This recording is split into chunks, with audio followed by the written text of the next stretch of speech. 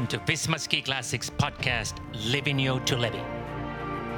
Visma Ski Classics is the long-distance ski championship with 12 Pro Tour events and 35 pro teams, bringing professional and recreational skiers together. We will analyze the events on the tour, portray the legends of the sport, and help you to become a better skier. Ladies and gentlemen, and all the Visma Ski Classics fans, this is our fourth episode, Visma Ski Classics podcast, Livigno to Levi, and I have a special guest here, Vetle Tyyli from Team Kaffebryggeriet, and we are here to talk about today's race, Toplahkotina, 42 kilometers of lots of action drama, as always, and I am your host, Teemu Virtanen. So Vetle, today's race, 42 kilometers, pretty fast, hour and 38 minutes or something like that, you know, for Andreas Nygård, who was the winner. Let's go through the race pretty quickly. Recap it from your perspective. It went fast from the start to the end. Vokojev put on a high speed, and it was a pretty large group up until the top. Eide Pedersen and Eliassen, Nygård and Gjerdalen tried to chase them. I was in the pack of 7 guys fighting to close the gap. We closed the gap to Morten and Gjerdalen, but the 2 guys from Rugde, they were too strong, and I got a huge crash in the last turn, so yeah, the race ended 200 meters too soon for me. And the women's race was pretty exciting as well. And of course, nothing really happened until the big long climb. The sprint finish after that is pretty much what was expected. And then Britta Johansson Nogren attacked quite early on a long climb, and only Kari Vikhagen Jeidnes was able to follow her. But behind them was a really tight finish all the way to the end. And the Russian skier Anastasia Vlasova from Russian winter team was third. That was a bit of a surprise there. But exciting race, both with you guys in the men's race and also in the women's race. But let's talk about the race in more detail and a little bit about life and skiing in general. Sounds good. So Vetle, let's get started right from the beginning. I mean, it's an interesting kind of a place, correct? I mean, flat part, and you have the airfield, and you kind of start from there. But walk us through a little bit the early parts of the race. The first 10 kilometers were really fast. The tracks were super fast.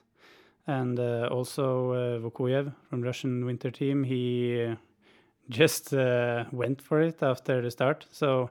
But I was pretty happy about it because I felt strong, I had good skis. And also we wanted Stian to get a good sprint on the stadium. So I was pretty much in the front, and we had a plan to be together with him in the front when we had 1.5-2 kilometers before the sprint. And I tried to let him go so he could take some points from Novak, but it didn't quite hold all the way into the sprint. But it was a really good start, and then you're getting up the uphills to the top, and when you're racing this race, when you're in a group, you're either feeling strong or you're really tired all the way because you get no parts where you can relax and gather yourself. It was kind of interesting that you said that it was really fast at the beginning, because judging from television screens by looking at you guys, it didn't look that fast. But I guess you guys started really, or Vokojev, as you said, started, all guns blazing, pretty much full speed. Yeah, and it may also seem like it doesn't go that fast because it's so many good skiers now, so the field is pretty big. But also when the tracks are really fast, it's also a little bit better to stay in the back, away from wind and stuff. So if you take that into consideration, the start was fast. How is it usually in Visma Ski Classics races? Has it changed? Seems to me that it is a full speed from the get-go pretty much nowadays. Yeah, I've been surprised by that in some races now, because even though it's snowing, it's hard to be in the front. Someone is really trying to go for it, and yeah, I think that's really cool for the sport.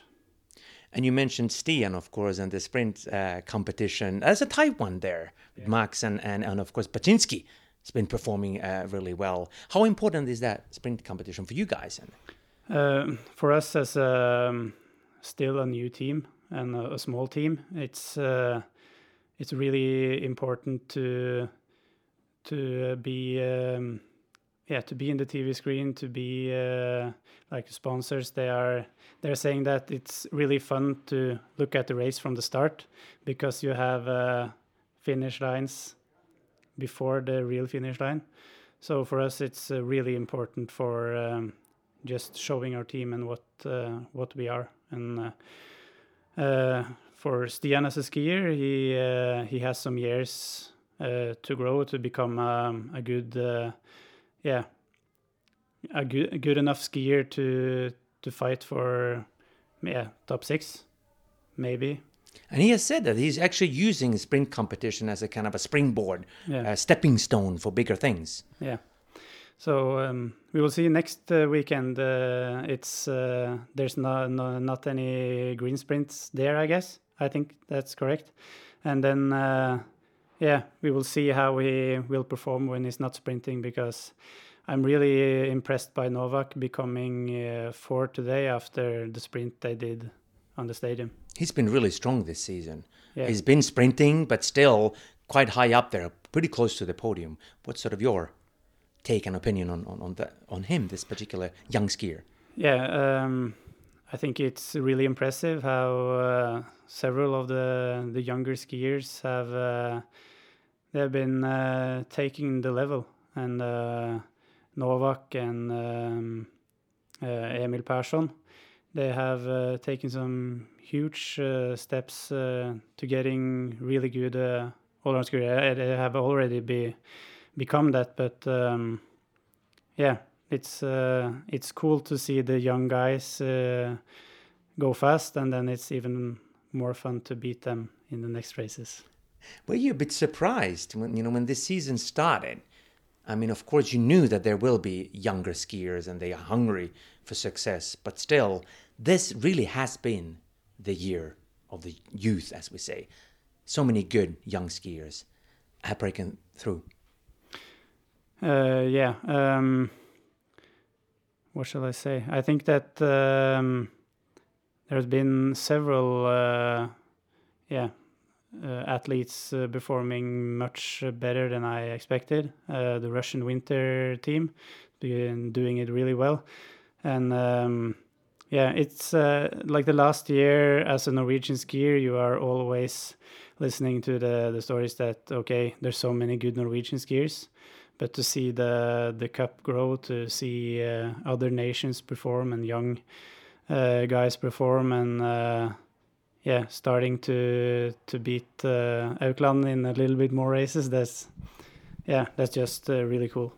Yeah, I mean, it really takes a lot to achieve that kind of level, be broken through, as I said. Visma Ski Classics, generally speaking, you've been around. Talk about your history a little bit in your background. And this is the 10th anniversary year. What else can you detect besides the youth kind of coming up and on a front line? I think Ski Classics as a sport, the long distance sport has grown on all fields. The first years when all the way from the press conference to the start field to the track setting, everything has become much more professional, and to do these races has just become more and more interesting for skiers. So I can't really say one thing, because everything has just become much more professional. Speaking of that, let's continue that train of thought. You mentioned that everything's has become much more professional and also kind of behind the scenes. Everything, you have the team captains meetings, things like that. I mean, how does it feel when you come to a location? You know, okay, I have a race this weekend, and you come to the location from wherever you've been training or from home or wherever. How does it kind of feel when you kind of the first glimpse when now I'm back here, the action? For me, it's kind of like it's a strange feeling when I'm both a skier and a manager. So it has become a lot more things to think about in front of the race. So the whole weekend feels like much more rushed now than earlier. But overall, you get that. You know the feeling before you are competing. Is it nerve-wracking sometimes because there are so many things that you need to, take care of? Kind of carrying the burden on your shoulders. I feel that it was a lot more last year. Last year, I felt that this is not the best for me as a skier. Now this year, it's much better because I have more people in the service team. So for me, it has become much less nerve-wracking. But for next year, I hope that I am just going to focus on only the skiing and let the other guys on the team do the, But could that be the reason that you started so well last year? I mean, we remember the 4th place at Kaiser, but after that, you couldn't really fulfill the potential that you've shown this year. So could one of the reasons be that you had too much to do last year? I still have to keep it going this year to say that it has changed this year. But I feel that last year it was in front of Vasaloppet. I felt both mentally and physically finished. I also had some illness, but I think that in overall it was that I had a little bit of too much things to think about. When Tore Bedal was our guest, the Marcialonga winner and Vasaloppet winner, and he's pretty much like you. I mean, he is the team owner. He runs his team, and he seems to thrive from that. That he has this kind of two different hats to wear. But in your case, but you're still happy, correct? I mean, you like running a team. Yeah, my choice to start my own team, I wouldn't change that. For no reason. I'm really glad that I did. If I'm going to compare my job against Tore's, last year I had to start the team from scratch. They have a lot higher budget, and things were much more in place when the season started. That has maybe and he has burnout as well to share the responsibility. So the changes for us is that all the new things last year, they are not new anymore. So we just keep on going with the things last year that worked out, and changing the things that didn't work out. And we are starting to close the gap, I think, to the top 3, at least the top 3 best teams. So next year we are hoping to get the budget and get the team to really fight against Koteng, Ragde, and Lager. Are you constantly looking for new skiers, like scouting? Right now, I'm not looking for skiers at all. Mostly, I kind of like evaluating each race weekend and just like thinking about which one in the service team I want to use more in the races and years to come. Why don't you have a female skier? I mean, I know you have, sort of, but we haven't seen her around. You need a good woman, you know, a girl, Yeah. to fight for the points. We started to think about it in the spring, and I talked a lot with Thea Krokanmure. But when Ragde started to be interested Pursue in her, her. I quite quickly understood that there's no way that I can compete against them. And I also heard the rule change that 2 females are counted in the team competition. And then I felt that it was too big of a gap to fill to get into 2 girls. That wasn't nowhere near the budget we had to realize that. But do you think it's a good change that we now have 2 women that can score points? It's really good for the female field. It's really fun to see the females go out of the start line. And like 4 years ago, it was 7-8 racers. So that's really good. For me, as starting to grow a small team, that rule change was, that made us not getting 100% woman into the team. So I'm, I don't know really what to think about it. It's both good for the ladies and, wasn't that good for us as a team. But what about next year? I mean, do you think that you'll find at least one good lady in your team? Yeah, first of all, I need to talk with the sponsors. Hopefully they are... I know that they are happy now after the season start we have had. But we need to just keep on going until Levi. And then from Levi until May, we have to discuss what we can afford and, in which way we are going to go as a team. Are we focusing on the team competition, or are we just focusing on individual male performances and bibs for the males? Because for me as a skier, I also thinking about what is the best for me. And for me, when you're training in Lillehammer and all the way, for me it's best to have a lot of good guys.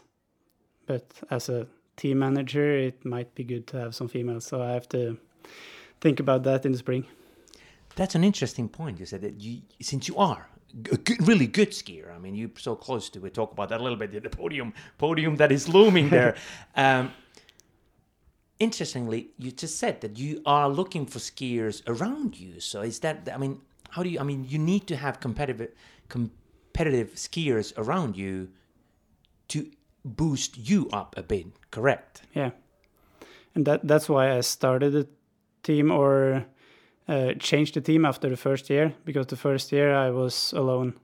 And I had a comedian, I had a boxer and another friend joining the team, and they were on the paper, but they weren't at the level that I can train with them and see them on the start list. So when I got the opportunity to have skiers on my level, I thought that I have to have it to have a winning culture and to grow learning from them, and to have some days to just leave them behind up the hills, and some days being really pushed by them.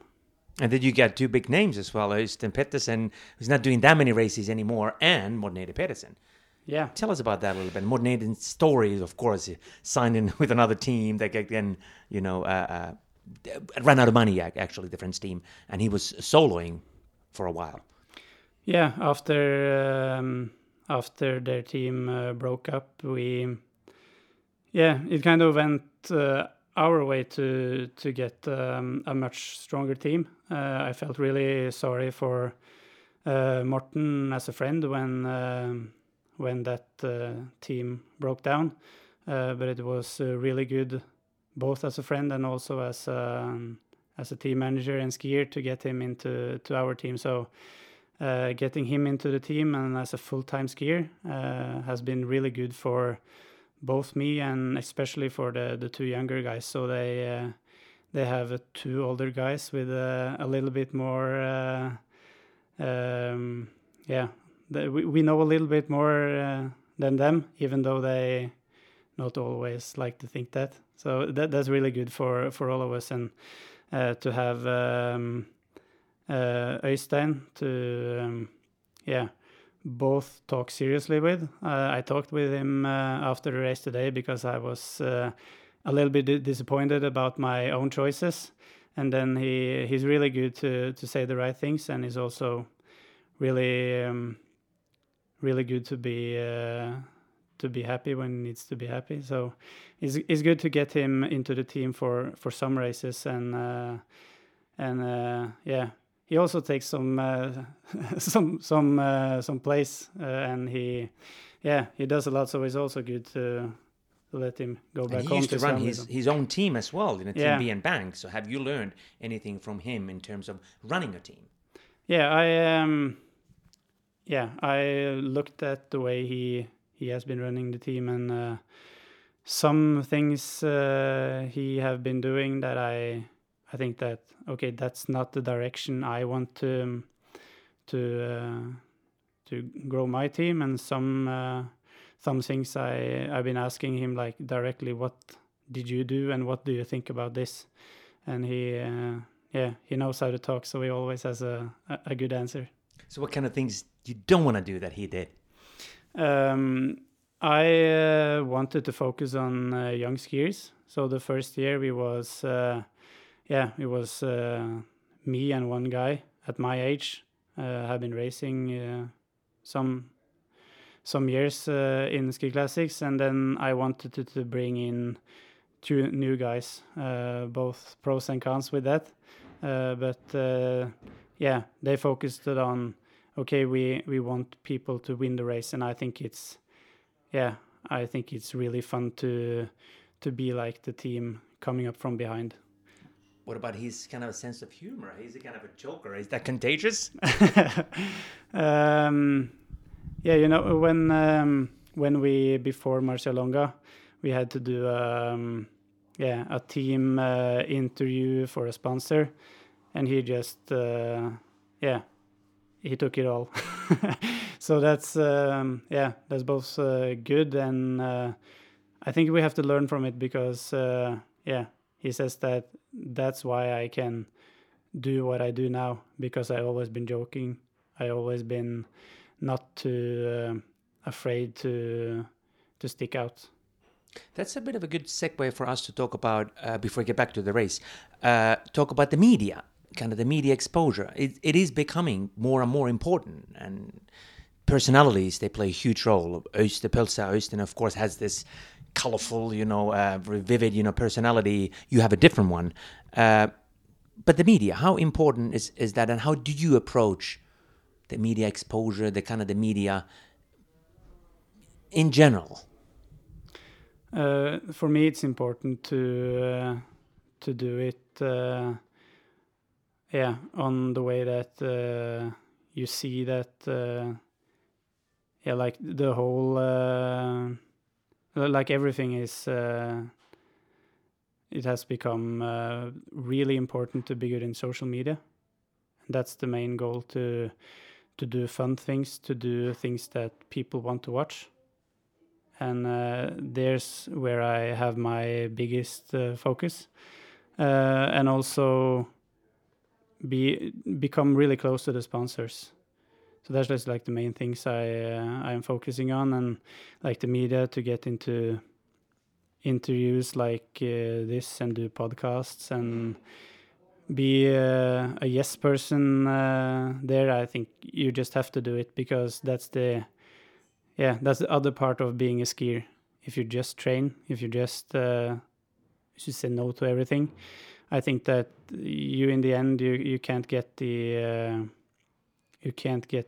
money to be a skier at the level you need to be to get the whole team going. So the social media definitely has changed the face of the business. I mean, you need to be out there, not just skiing. You can't be just a lone wolf anymore. You need to be out there posting videos and stuff like that. You mentioned funny, good videos that people will watch. Yeah.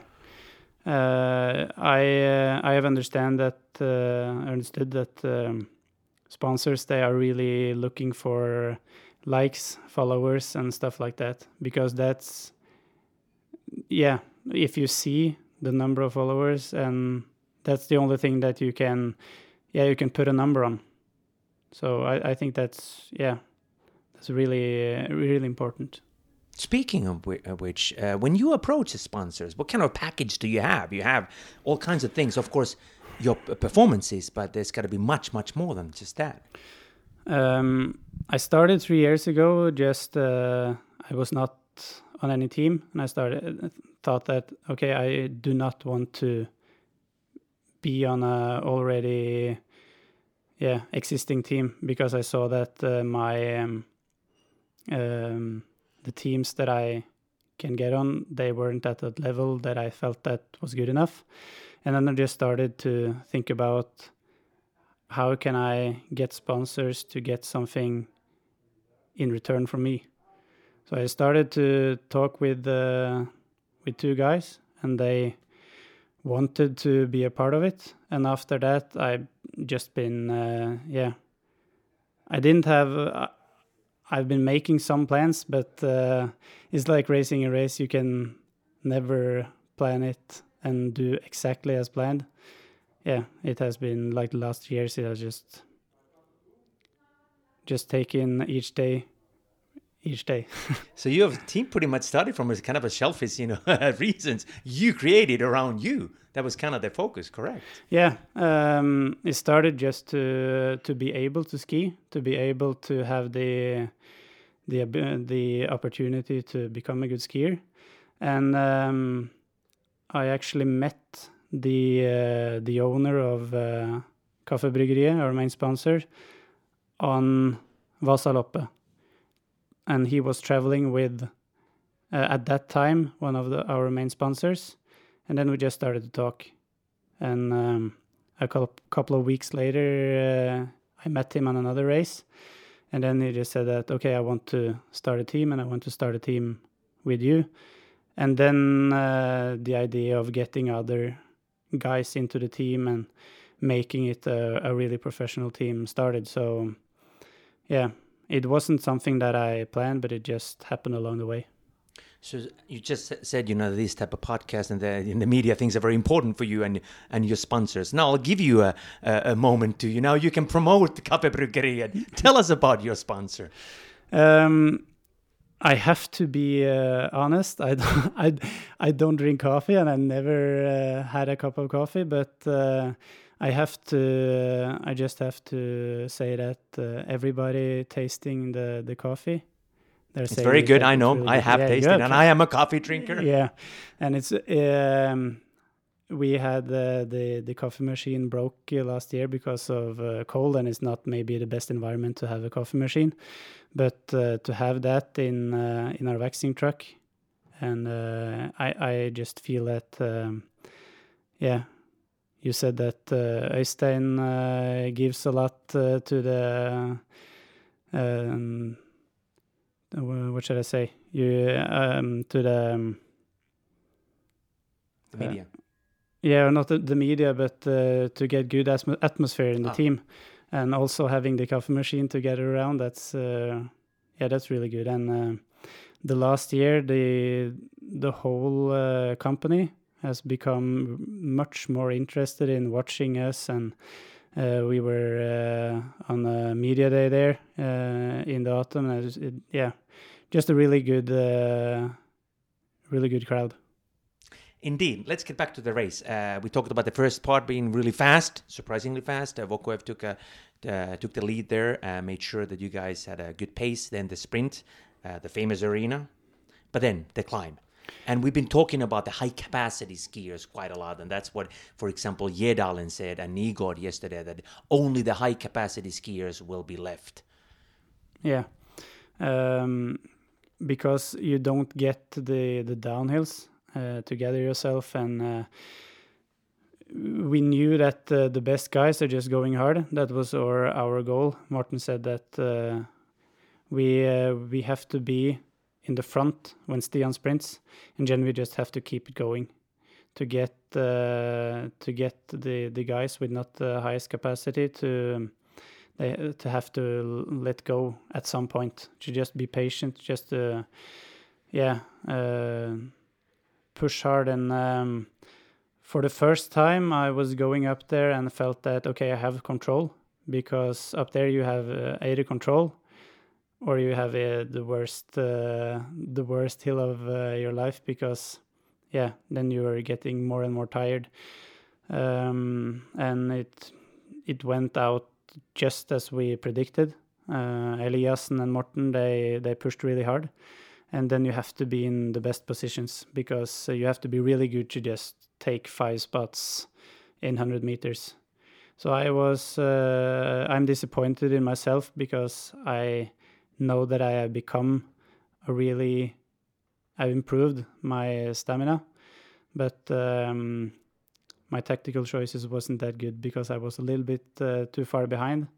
And then I ended up in the group that I think I could have at least tried to catch the 4 guys in the front.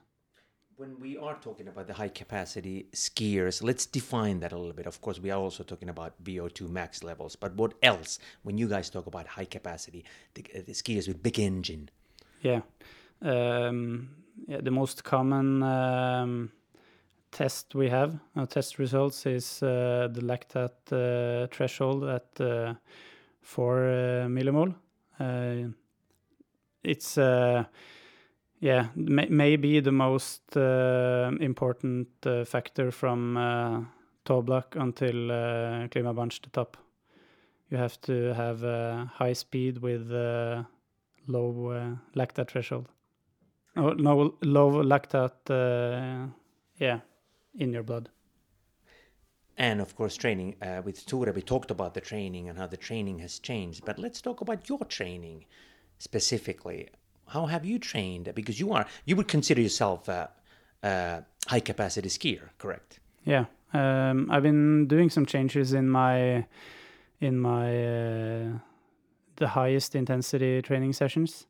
I finished my master degree this spring, and the results from that master project pretty much defined what things in the high intensity training I wanted to change. And I started to train a lot more with changes in my speed, instead of going.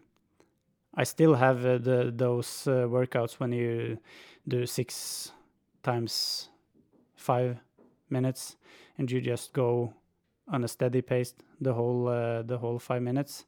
But I also been changing it to have workouts when I do 2 minutes with really high intensity, and then dropping the intensity, and also doing 5 minutes intervals where I go up in speed and a little bit down to gather myself, and then back up on the speed. Then I've been able to stay much longer with a high VO2 during the sessions, and I think that has improved my capacity. And how much double polling do you still do? Tore said that has changed. Of course, when you guys kind of stepped into the arena, you had to do a lot of double polling, but now the field is so strong, everybody's so strong. Yeah. Now you have to find something else to kind of trigger, your Yeah, bodies. and it's also where you are in your career. I was a pretty good all-around skier, some top 10 spots in the Norwegian Championships. And then I thought that, okay, now I'm going to do long distance. And then I felt that I have to stay the distance. And then I had to double pole a lot to not go the half of the race and then been losing all my juice in the upper body. And then I felt that my classical and skating, that capacity fell a lot. And Stian is, he is in he is where I was 2-3 years ago. he has to double pole a lot to stay the distance. But now I feel that the problem is not to race 70 kilometers, it's the speed in the most specific part of the races. And then it was I had to increase my capacity to have the highest speed when the hills are steepest. So you just mentioned this particular training that you do, but what is your favorite workout? Something you like the most?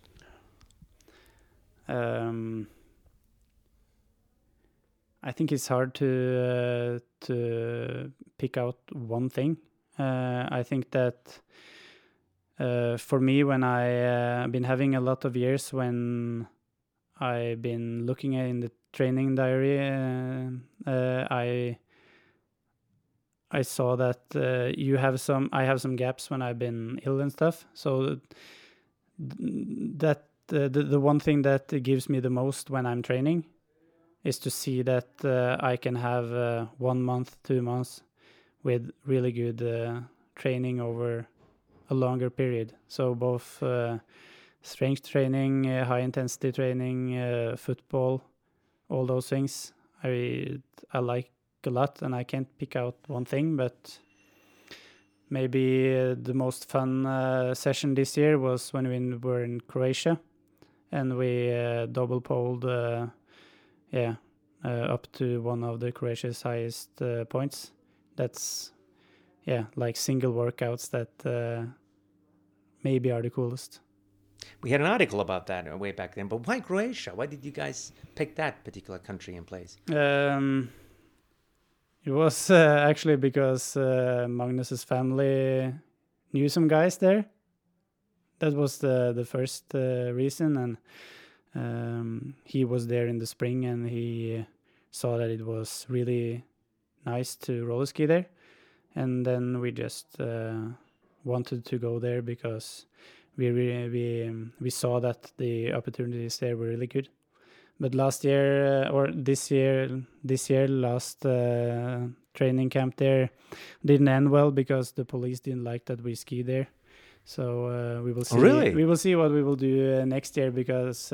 What happened? Did anything happen there? Yeah, we roller skied up the first hill, and it was the first day of Nils Ingar, Odne, and some sponsors, and they told us that, hey, have you heard anything about the police? And we, no, nothing. And 5 minutes later, they told us to not roller ski there. So we had to go a little bit out of the town. And they told us that they didn't have anything in the traffic, the traffic rules, that it wasn't allowed because they have never seen it before, but they compared it to children's bike. And they said that children are not allowed to bike on children's bike here, so then you can't use those kind of children equipment, they call it. You must have been annoyed, you know. Yeah, it was... we had 7 days left of the training camp, so we were mostly like...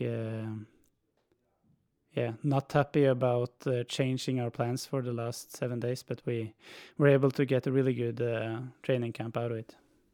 We spoke about, I actually, when Magnar was our guest, we spoke about the this particular aspect of things, that you guys are now actually seeking warmer places for training instead of looking for snow like it kind of used to be the case. How come, man? What's so cool about going to Mallorca or Croatia or this, you know, places where they have sun and warm weather? All the guys on the team are located in Lillehammer, and Lillehammer is, I think that Lillehammer is the best place to live as a skier for 11 months during a year. But that 1 month in October can be really cold. You don't have any roller ski conditions and you don't have any skiing conditions. So to just go to warmer places, to do 5 hour, 6 hour passes without freezing your toes off, that's the main reason why we go there. And then we can come back to Lillehammer and then we can go up to Sjusjøen and have really nice skiing tracks. So it's just to get away from the period in Lillehammer where you don't have roller ski conditions and don't have skiing conditions. But you could go to like Ramsau am Dachstein and get a glacier and go skiing like some teams do. Yeah, but I don't think that it's the glacier workouts that makes me the best. I need the long passes, and those are much easier to collect in warmer places. So, but yeah, of course, Ramsau is a really nice place, but it's also really fun to put out pictures on social media that people are jealous about. Indeed, it is. But let's talk about your past a little bit. You mentioned earlier that you used to be a good all-around skier, a top 10 in the Norwegian nationals. What is Vetle Tudi's story? How did you become a skier and then eventually a long-distance one? I always been interested in sports, and it was football and skiing for me. But then I realized that I was better in... I had a better VO2 max than I had football skills. So, and then I just started more seriously when I was 18, 19 years old. I stopped playing football. And from that on, skiing has just been my life. And I have never been on podiums in either nationals and international races, but I've been really close the whole way, and I just can't quit until I can make those podiums. That's like I just really want to achieve that. So. And you've been close here as well, fourth a few times. Yeah. But still the podium. Yeah, you have been telling me a lot, and guys home have been telling me a lot. And the comedian on the team, he sent me some pictures when he put my head on Kristin Størmer Steira's body, because she is known for a lot of fourth places. So I just have to get that soon. How does it affect you mentally that you are? I mean, you are so close, but you don't want to be or become the kind of the eternal fourth or fifth. Yeah. Right now, I'm really just happy to be in the shape that I can, not being in the last part of the leading group. I've had some years now that I've been going as hard as I can.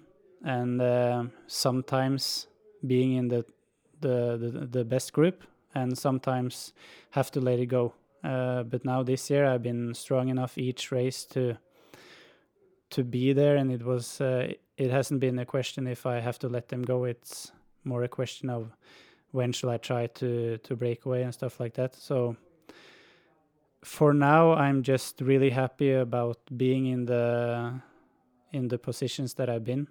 But of course, after today, I felt that for the next races, I have to try something to get out that podium spot that I now starting to get.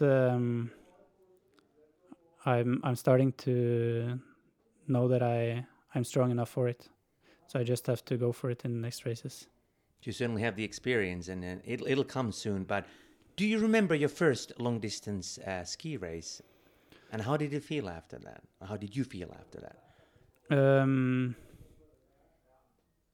I remember I raced Birkebeinerrennet, but that was before I became a long-distance skier. The first race was phenomenal for me. I was 7 or 8, I guess, and I was it was the first year in Team United Bakeries, and I was 50% or 30% long distance skiers and 70% all-around skier, and I joined that race, and it was the race where Bill Impola went out on a new lap, and I was going ahead of the chasing group, and I was... it was La Diagonela. Yeah, and I was in front of Øystein Pettersen and Jon Christian Dahl racing for my team, and I tried to do the best for them. And that was, after that race, I felt that, okay, I have to do more long distance races because that's what I'm best at. But a month later or 2 months later, when I raced Vasaloppet for the first time, I started to think that it was a bad idea because it was a really bad experience, that Why? race. Because the guy said to me before the start that you are going for the first sprint to take points for in the team competition, and they also said that it's hundreds of skiers on that sprint. It will go slow, but it went really fast, and I was in the back of the first field with 17 guys, and I didn't know what hit me really because we had 70 kilometers left to go, and it was one of my hardest 70 kilometers I've been racing. So then I started to think that I have to do more long double poling workouts. But you need those kind of experiences as well. You need to know what it really takes, and you need to kind of die out there on a track as well. Correct. Yeah, that's in everything in life. You need to get some KOs to grow. What about Vasaloppet nowadays? How do you feel about the race? It's often called the king of the ski races. Yeah, Marcialonga was like the first really important race, and Vasaloppet is the second. So now I have full focus on this the last race in this 5-week tour, and after that I have to recollect and just write down my my training schedule that I want to do before Vasaloppet and start to think about that on Monday morning, I guess, after the Gisärska. Yeah, we still have Gisärska and then the Scandinavian tour, as we say, lots of races over there in different countries, Finland, Sweden, and Norway. But back to the race. You mentioned that you went really satisfied with your kind of performance or positioning yourself in the race, but your teammate, Morten, was up there with Petter. That was something that you guys planned ahead, and did it work out as you guys expected? Yeah, it did work out pretty much exactly as we expected, but we talked about doing more in the front, but I think that other guys did that for us. So he did exactly what we planned, to just go for it and have finish line on the top. But I was, I should have tried to stay in Morten's position and be with him and just try to be there, because now I feel strong enough that I should try that and not stay a little bit, to have a little skiers in front of me. It's hard to catch the gap in Eliassen and Eide Pedersen. You have to be there when they put up the pace. Jedalen tried. Yeah, he tried, and Andreas succeeded. But that was towards the end. But on the uphill, Jedalen pushed really hard. Yeah. And it was tough. Yeah, it went really fast, and I wasn't able to get in front of the guys making the gap to Gjerdalen and Nygård. And for the next race, I will for sure be in a position where I can stay on their back ski, or maybe be the guy who put up the high pace. And if I then are just not if I'm just dried out and empty with powers, I will rather do that than have the feeling that I have today. Your teammate Morten tried to get he's leading the climb competition. He tried to get the points, the maximum points. Yeah. But it wasn't that easy. Sprinting an uphill, Petter was still stronger. Yeah, I haven't seen it, and I did not know until now how that went out. So Eliassen was first, and he was first. Yes, Yeah. Morten jumped off and tried to get the points, but Eliassen sped up a bit and was Okay. faster. yeah. Right now, I think that Morten he has quite some gap. He has almost 100 points, I guess. So for now, I think that for him to just stay in top 2, top 3 is maybe better, and try to save as much energy as possible. If guys like Eliassen wants to take the points, I think that Morten should let him have it and save the energy for the final results. Do you think Petter Eliassen's pace was a little bit too much for Morten, because he got a little bit tired towards the end? Yeah, he did, and I was a little bit surprised that he had to make the gap, but the guys on Ragde, they did it really well. Andreas came up to them, and he let Eliassen go. Morten tried to catch the gap, and he catch the gap first, but then Nygaard went, and then Morten had to give a little bit of gap, and then you get the wind, and then it's hard to close the gap to those guys then. Where and how did Nygaard conjure up that speed, and he was able to catch, because Eliassen had a pretty substantial gap there, and it looked for a while that he's going to take it. Yeah, I heard that they didn't quite look like teammates when they were racing down there, but Nygaard is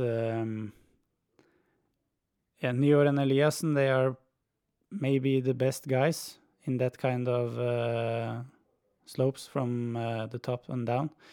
And I'm really impressed by Nygaard's skiing the last races. He has done it the way he did last year. Wasn't that good in the first 2 races, but when January comes, Ragde, they are really good. So Morten and I and Magnus and Stian, we have to focusing to stay with them the next races. Why do you think that is the case with Ragde Eiendom? It has happened before, as you said, and even Nygaard admitted that he's usually not performing at his best level in the early season, and then peaking a little bit later on, which has happened now again. Yeah. I don't know how they do it and what they are doing. That they might not want to say that to us as competitors, but and I don't know really. Andreas have been winning the first race earlier, so I don't know why. If it's something that they have been planning, or if it's just 2 years in a row coincidence. Is he going to be a tough one to beat now, because he finally got his victory for this season? Yeah, 1 victory and into the yellow bib, and everything is the way it was last year. So I think that we can. It's much closer now than it has been the last couple of years. So we will have to just try to turn it around again. It's a tight fight. You are 6th there at the moment. We will have the standings a little bit later on. So, but as you mentioned, in every competition pretty much, I mean, it's a really tight fight there. Yeah, I think that I don't know if it has been that close, top 6, 7. The top 3, they made a gap to me after this race. But it's really fun that it's close, and it's really fun that I'm part of being top 6. I've never been in this position at this far in the season. We're over halfway already, so I just have to try to keep Eliassen behind me, because he's breathing in my neck now. Let's continue talking about a little bit of the tactics. Petter Eliassen said after the race that he should have waited for Gjerdalen. Yeah. But why didn't he do that? Because or is it the heat of a moment, when you're out there? The first race, I got some of the guys watching the race told me that I might not have been should have closed the gap to Morten up the last hill, but right there and then I just did not have any other option in my head. I just have to go all in, and I think that was what Petter did now. He didn't think and just skied as fast as he could, and yeah, that's the way our competitive mind works, I think. It's always easier to speculate and afterwards, of course. But probably that was something that they could have done. They could have played a little bit differently in terms of the team tactics there. Yeah, but also if they waited for Tord, it might have happened that we in the chasing group, 7 guys, maybe the gap was close enough for us to get the motivation to take the last 10, because they were only 15 seconds in front of the guys I skied with. So you can't hesitate down there. So yeah, it's always difficult to say after a race if it was the right or wrong decision. Team tactics has always been sort of a discussion topic, and certainly we are talking about team tactics again here. But how much of that do you see that it's changing? We quite often make the parallels with the cycling world and how important team tactics and strategies are in that particular sport. But it's definitely, the scene is changing in our sport as well. Team tactics is playing a huge role nowadays. Yeah, when the leading field are growing, the tactics or the tactical decisions are also much more important. And a race like this, when you have fast tracks and the wind are important to stay as much away from as possible, then you get all those things to talk about afterwards. Like, I was not happy about being in the position where I was when the first 4 guys were going, and it's always good to have another teammate in the field or in your group. But I think that we're not skilled enough yet to do the right decisions, to talk with each other. We have something to learn from the cyclists. That's interesting. Can you point out something? Can you make some parallels? Can you say what could be taken from that particular sport? Yeah.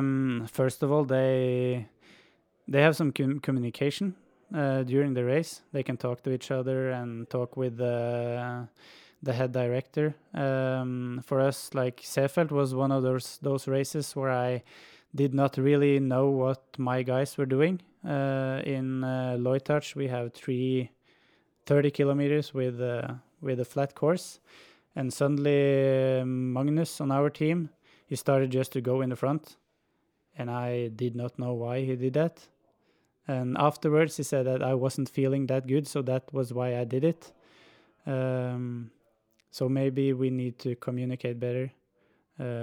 He did a really good job for the other 3 guys on the team, but we didn't quite know why he did it until afterwards. So I think that communication and learning from each race is just like the only thing we can do. Anything else? I mean, like in cycling world, they tend to have the star rider, the biggest star of the team, and then you have the support riders, people that are supporting and helping that particular individual. Is that a good thing for skiing? Yeah, for us, it's like Stian has his goal, it's the green sprint, and for today's race, we said that we're going to help him. We have to be a lot of guys, making it tough for the other sprinters to get past, and I tried to let Stian go. I let him have 5 meters and he tried, but that didn't work out. And you just have to make a plan, and even if it doesn't work, or if you are not in a position to try it at all, you just have to try and fail. And and you also have to have a strong enough team to be in a position where you can play your cards. In Marcialonga, Magnus was beside me, and I wanted to get out on the right to get in good position for the last hill, and he said, "Jump in, get in front of me to get out." And that was like a small thing, but it was really important to me to be top 6 into the last hill, and maybe 15. And you saw that the guys in the 15th position, they were, the train went into the hill. The hill, I mean, speaking of hills, you had a long climb here, but also a really long downhill section. Kind of reminded me a little bit of a Birkebeiner as well, where you have a long climb, then a downhill, another climb, and then downhill all the way to Lillehammer.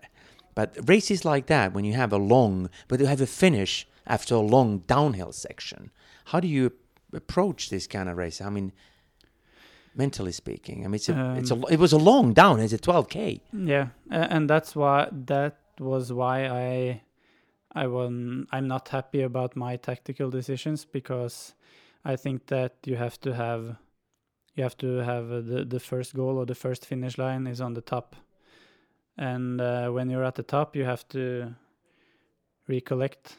Are you going to push for the guys in the front, or going in the group behind? And I saw that Morten was in the front, and I was together with Nova, Koolgaard, and they tried to catch the gap. And when they asked me to join and to take turns in the front, I said that I can't, because Morten is in the front. So if Morten hasn't been there, it would have been a really tough last 10K for me. But now when Morten was in front, it was quite easy 10K, because I was, trying to gather some powers to the sprint. So there are tactical things like that you have to consider, because you had your skier out there. Even if you wanted to go, you couldn't, because he was up there. Yeah. You had to play that card, correct? Yeah, because when Morten, he could have been top 3, and I do not want to be a part of making that possible podium for him less or harder for him. So that was just something I had to do. And it's also like, if I used all my powers to catch the best guys, it's not a good feeling to catch them and then all the guys staying in your back, just going past you, and then you're 11. So you have to think fast, and I think that I didn't think fast enough today, maybe. And you crashed. Yeah. How did that happen?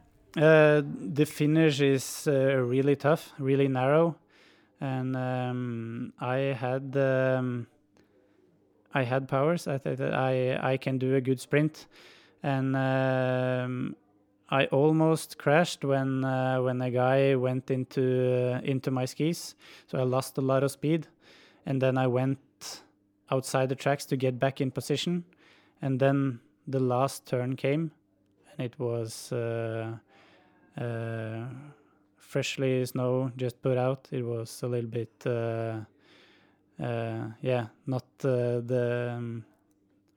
not the conditions we were used to the last 40K, and I really don't know what happened there. It was a little bit of blur because I got a knee or something in my head when I was laying down there, so I don't really remember what happened exactly, but I went down and You were able to collect yourself pretty quickly, though. Yeah. I was first, I did not know really what happened, and then I started to get angry, so then then everything was okay, I guess. Yeah, you were still angry at the finish, correct? Yeah. It took a couple of hours to get that out of my head, because yeah, I was really close to Marcus before the finish line, and I know that he's faster and probably would have sprinted me down anyway. But I saw the top three and the podium right in front of me, and then you're getting angry when you're not able to try to sprint for it. So you probably could have been within the first 6-7 skiers, a little bit better than you were now. You were 11th now. Yeah, I think that the top 6 was within reach, and with a really good sprint, I could have been a little bit higher, but yeah, that's not what happened, and I have to take the 11th place and try again next weekend. But it's a nice finish, though. I mean, in the heart of the town, Cortina d'Ampezzo, famous place. Yeah, it's cool with the finishes like that. You see Marcialonga. Why do people like it? Because it's spectacular, and yeah, you need finish lines like this. So let's take a look at today's results and the statistics, the standings at the moment. So Cortina, let's get started with the women's side of things, the women's race first. So of course, Britta Johansson Nogren Lager 157 ski team won the race. Her time was 1 hour 55 minutes and 55 seconds, followed by Kari Vikhagen Gjeidnes, Team Koteng second. There was a really tight fight there, only a second between those two skiers. And then the surprise podium skier Anastasia Vlasova, Russian winter team, and her time was 1 hour 57 minutes and 14 seconds. And then Katarina Smutna, Etsystem Bauer team, was fourth. Lina Kuskren, Team Ramudden, fifth. And Olga Tsareva, another Russian winter team skier. There's really tight fight there as well. Sprint finish, followed by Roxane Lacroix and Ida Dahl, eighth. Emilie Fleten, ninth. Of course, Ida Dahl is from Team Ramudden, and Emilie Fleten from Team Ragde Eiendom. Another Team Ragde skier, Thea Krukan Mörröd, was 10th. And in the men's race, we mentioned that you were 11th many times, but that top 10 right in front of you were Andreas Nygård, Team Ragde Eiendom. His time was 1 hour 38 minutes and 25 seconds, followed by Peter Eliassen, his teammate. Really tight fight there as well.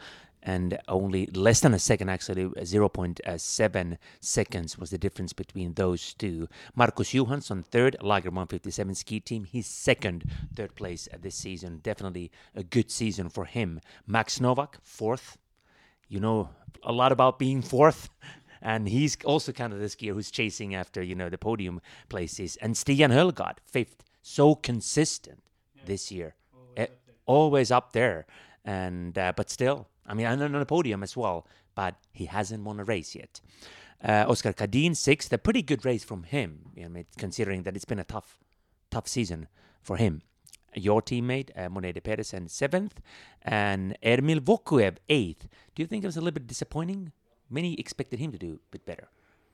Yeah, I've been seeing his results in the World Cup, and he's been racing really good. So it's really fun to see long distance skiers performing that well in the World Cup, and also see World Cup skiers are getting beaten in Marcialonga. But I think he used a little bit of power in the first 10K, because he wasn't as strong as he has been in the uphills like earlier this season. So I don't know really. I don't know him a lot, because he isn't racing that much of races with us. And it's hard to talk to him because he only speaks Russian. Unless you know Russian, it's really difficult to communicate with him. Jedalin, Turasi Jedalin, ninth. Not happy with that, of course, because he was so close to the podium and he was fighting for it. Yeah, and he tried to get away from Morten, but it was a little bit too late, because then we already have catched them. And Ari Lusua from Finland, Valtava Fun ski team, was 10th. Ari's always out there pretty close. But and you've seen him skiing. And of course, he's from Finland, my home country. I have to ask you, I mean, how come he can't win I can't be in a podium. He's been in a podium once, but he's so close every time, like top 10 this season. Yeah, he has become a really good skier, and I can't say why he hasn't more podiums. I think that you just have to stay top 10, and eventually it will be there. But I also have to say that he has to look a little bit more behind when he is changing lanes, because today I wasn't that happy with him. I have to be honest. That happens sometimes. Nygård also said that, he's been, when I asked him about this yesterday, he said, well, he has noticed that Ari hasn't had the best skis so far. And of course, behind you, we have to point out that Emil Persson, two-time states winner this season, and Andreas Holmberg, those two skiers, not happy, of course, because they were really like pumping up, before the race, thinking that, tomorrow will be our day, but probably not that happy. Yeah, and maybe I know he was ill in La Diagonela, so he just have to stay calm, and hopefully the form he had in Seefeld will get back. And then we look at this standings, champion competition. We've been talking about this quite a lot, and it's important for all of you guys. And you are 6th at the moment, but it is really, there's really a tight fight between all of you guys. Nygård is now leading, and he has 847 points. Stian Hølgaard is second, 800 points. Then Tor Aase Gjerdalen, Team Rakte Eiendom, of course, 795 points. So it's a really tight fight. And we were kind of speculating that if Tor Gjerdalen is doing a race tomorrow, perhaps. I think that's what I heard. He might do the Challenger race, which is a 32-kilometer skating race tomorrow. And if he wins that, this will be interesting. Then and Nygård is not racing and getting any more points. It could be only two points. But that's speculation. I'm going to ask you about the challenges pretty soon. But let's take a look at the overall standings at the moment then, because Marcus Johansson is 4th, then your teammate Morten Pedersen 5th, and you are 6th. And when you look at this, you have 700 points at the moment, and Morten, your teammate, is 73 points ahead of you, and only 1 point is separating Marcus Johansson and Morten Pedersen. There's a great fight there. You still have a chance to be on a podium. Yeah, it's really fun to see that you are up there, but it's also when you need some top 3 spots, because a lot of points to the top 3-4. So Morten and I, we have to push for top 4, top 5 to. You need to raise the bar a bit. Yeah, we need to do that, because if not, Eliassen is coming right behind you. Yeah, so so we need to get some points, because he's only 28 points behind you, and then Emil Persson, who is 8th, again, not that many points behind you guys. It is really a tight fight. Max Novak 9th, 591 points, and even Oscar Cardin has 510 points, and Ari Luusua 495. It's incredible. Yeah, it's close, and that's what we want. And it's also fun to see that I have over 700 points. Was it? Yeah, I have never gotten that in a whole season, so have to take that into consideration and may be happy with the season start. Indeed, it's been a really good one for you, and you've been consistent. And of course, we know that you are still looking for and waiting for the podium, and we all hope that it'll happen. The women's competition, when you look at this, of course, that's another interesting, game here taking place, as Britta Johansson Nogren is now in the lead, where she used to be. But the fight is really, really tight there, because Kari Vikhagen Jeitnes from Team Koteng, and then Astrid Øreslind, who was sick today.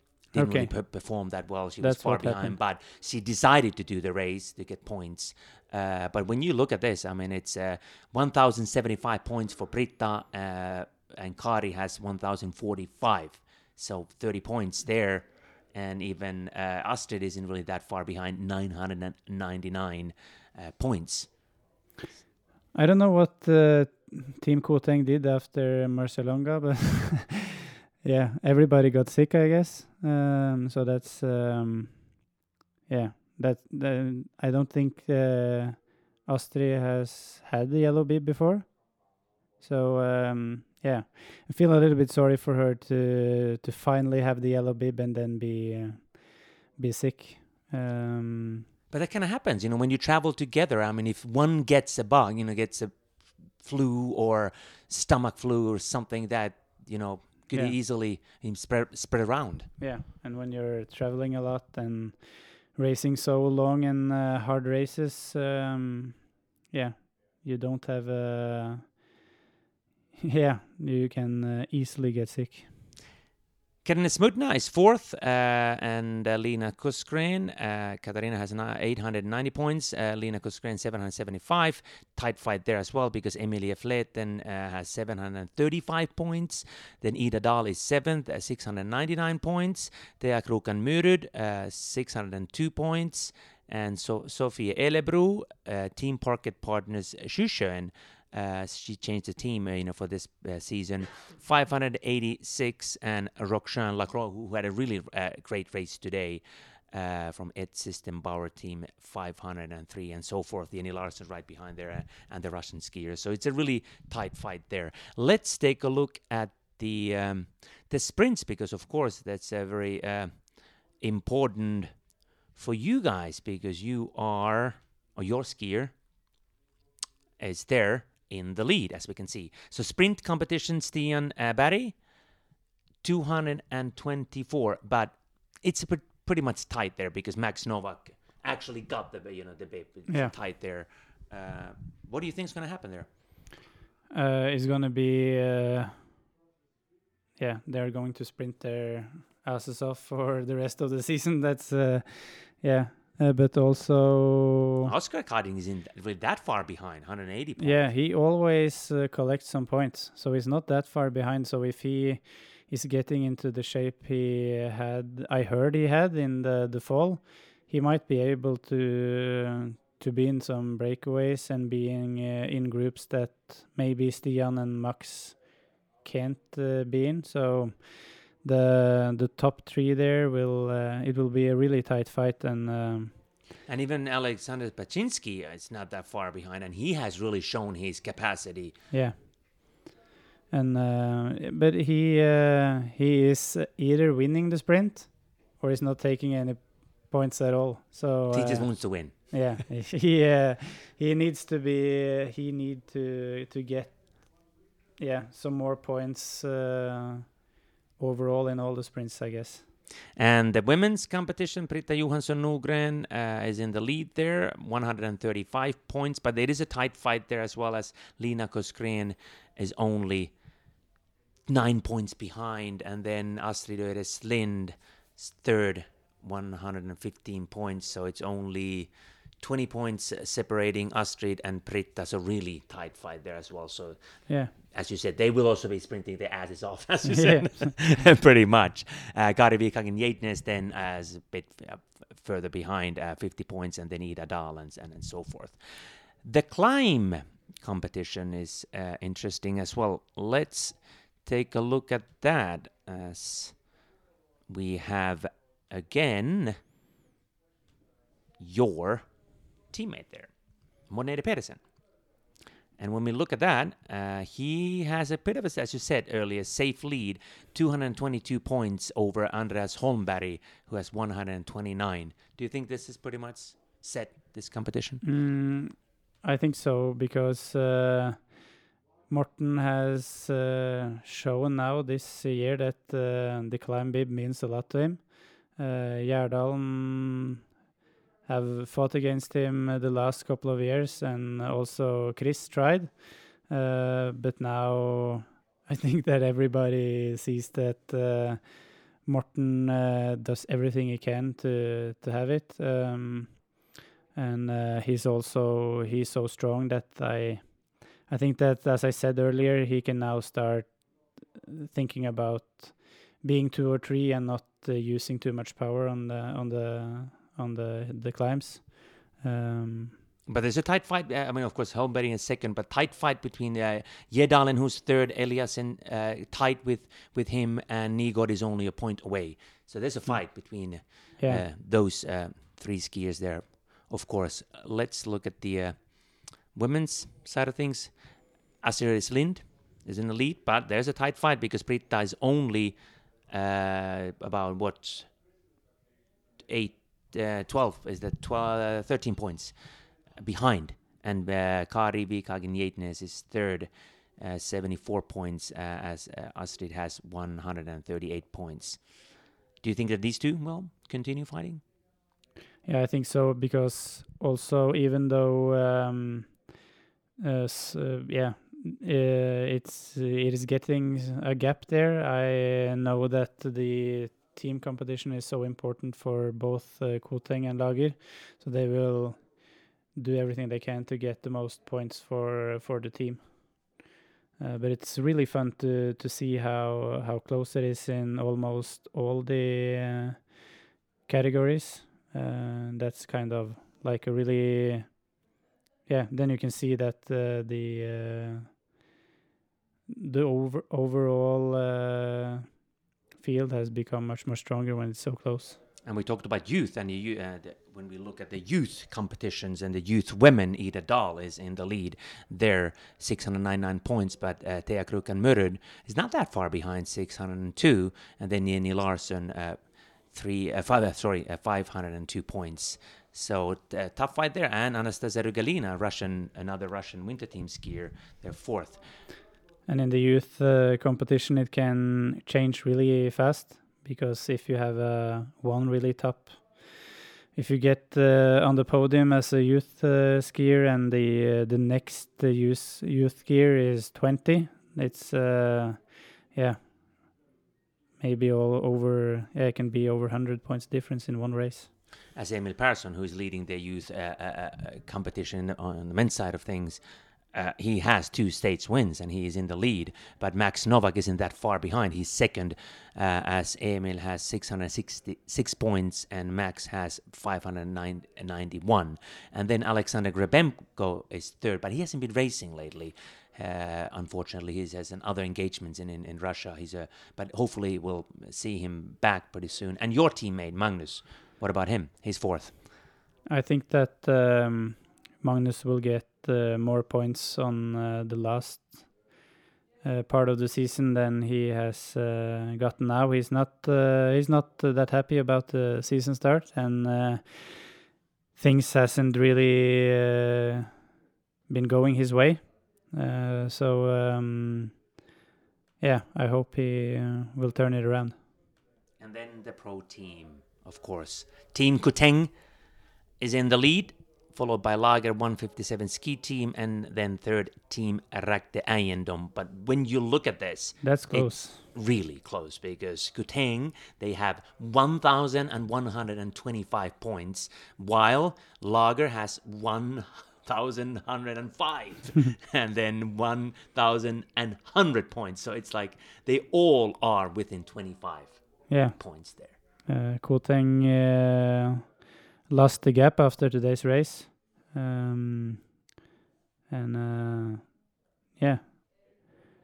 It's not often really interesting to see the development in the pro teams, because it can be some huge gaps, but the top 3 there will be an interesting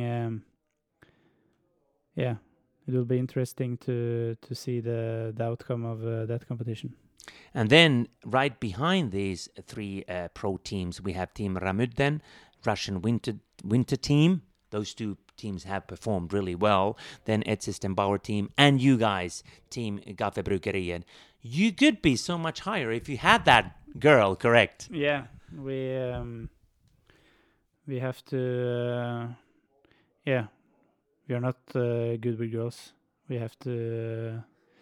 We have to train a little bit less and try to say hi to more good female athletes, I guess.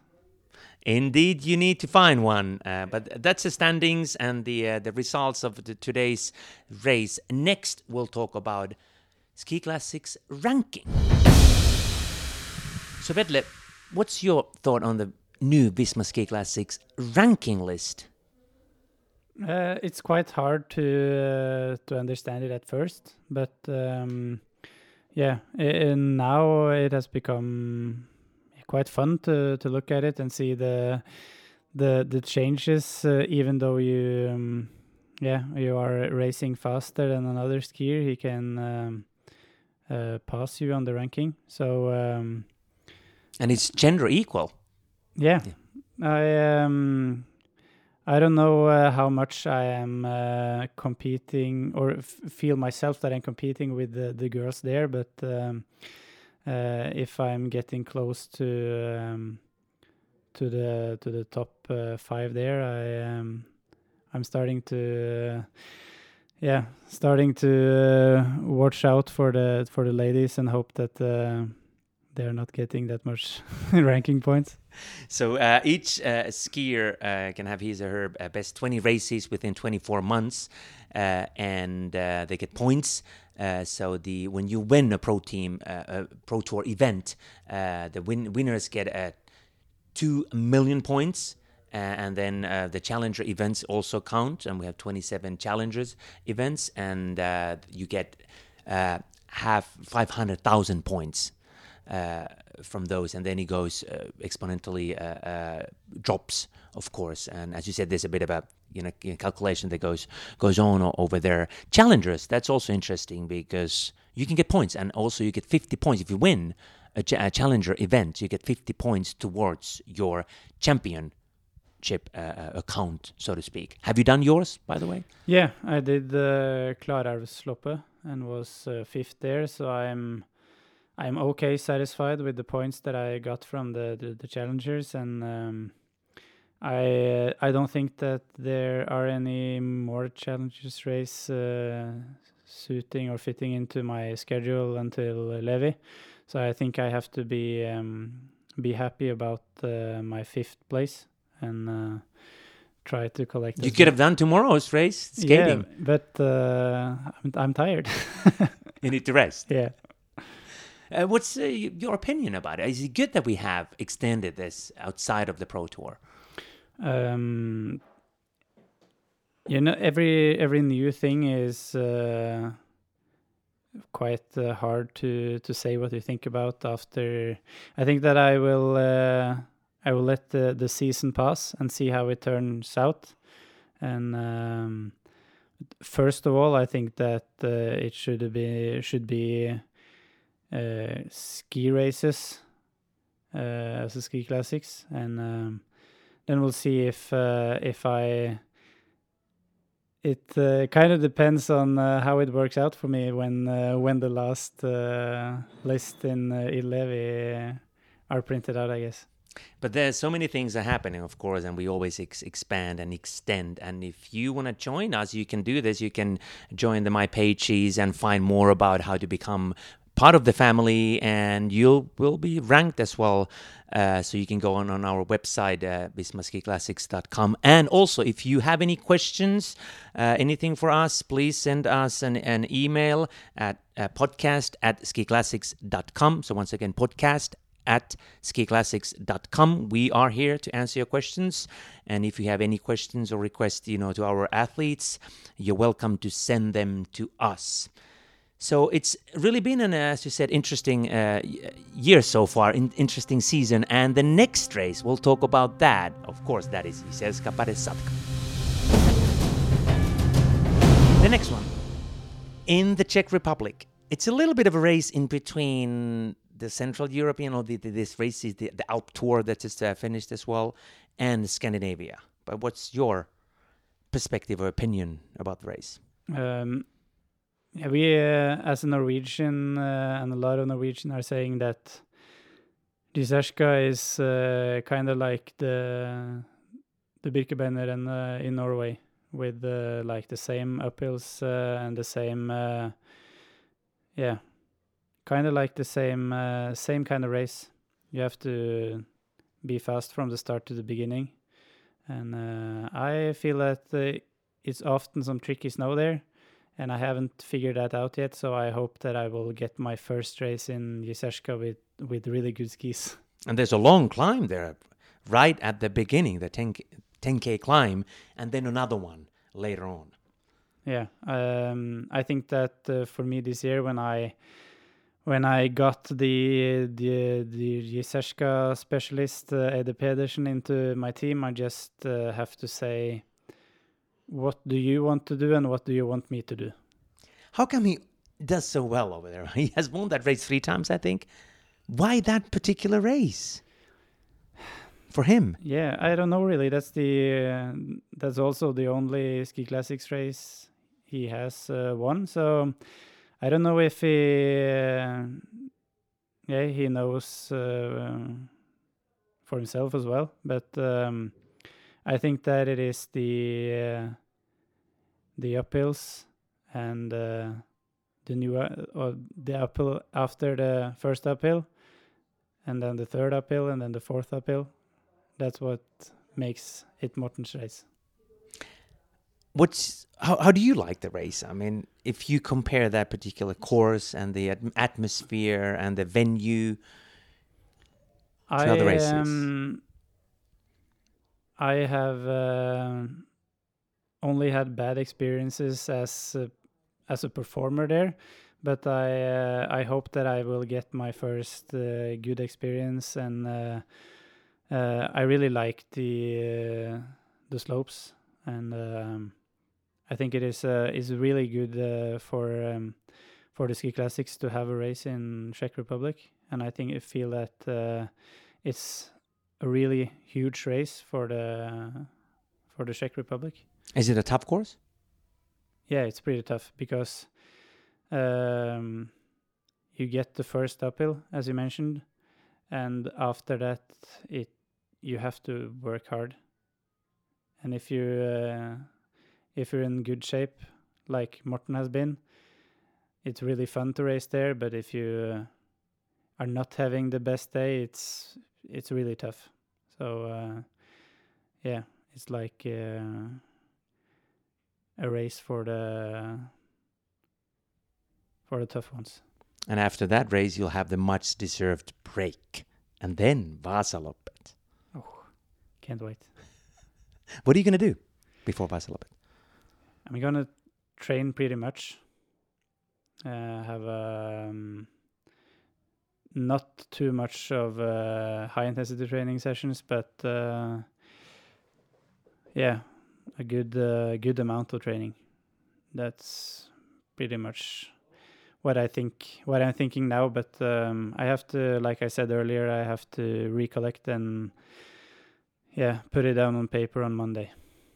Indeed, Jizerska Berezatka is the next event in season X, our 10th anniversary season, and women will start at 8:50, so 8:50 Central European time, followed by the men at 9 o'clock, so it'll be an early start for you guys again, and the day is Sunday, February 9th. And as you said, it's an interesting race, a little bit of like Birkebeiner-rennet for you guys. And then before we wrap up, when you kind of look back now, we're halfway through the season, there's still the Scandinavian races left. What's sort of Vetle Thuli's, not just take on the season and skiing, but kind of the life? What have you learned from this season and the seasons before? What is Vetle Thuli's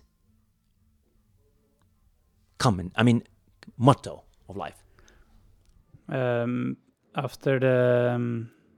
After the last years with working with the team and myself as an athlete, I learned that you have to work really hard all the time. Work hard all the time, and the success will come. Yeah. And the podium will come for you. I know that for a fact. Thank you very much, Vetle Thuli, Team Kaffebryggeriet. And the next one is indeed Jizerska Berezatka. Your teammate, Modde Ede Pedersen, has performed so well there. Maybe he will continue that trend. That remains to be seen. Thank you very much. Thank you all for joining us.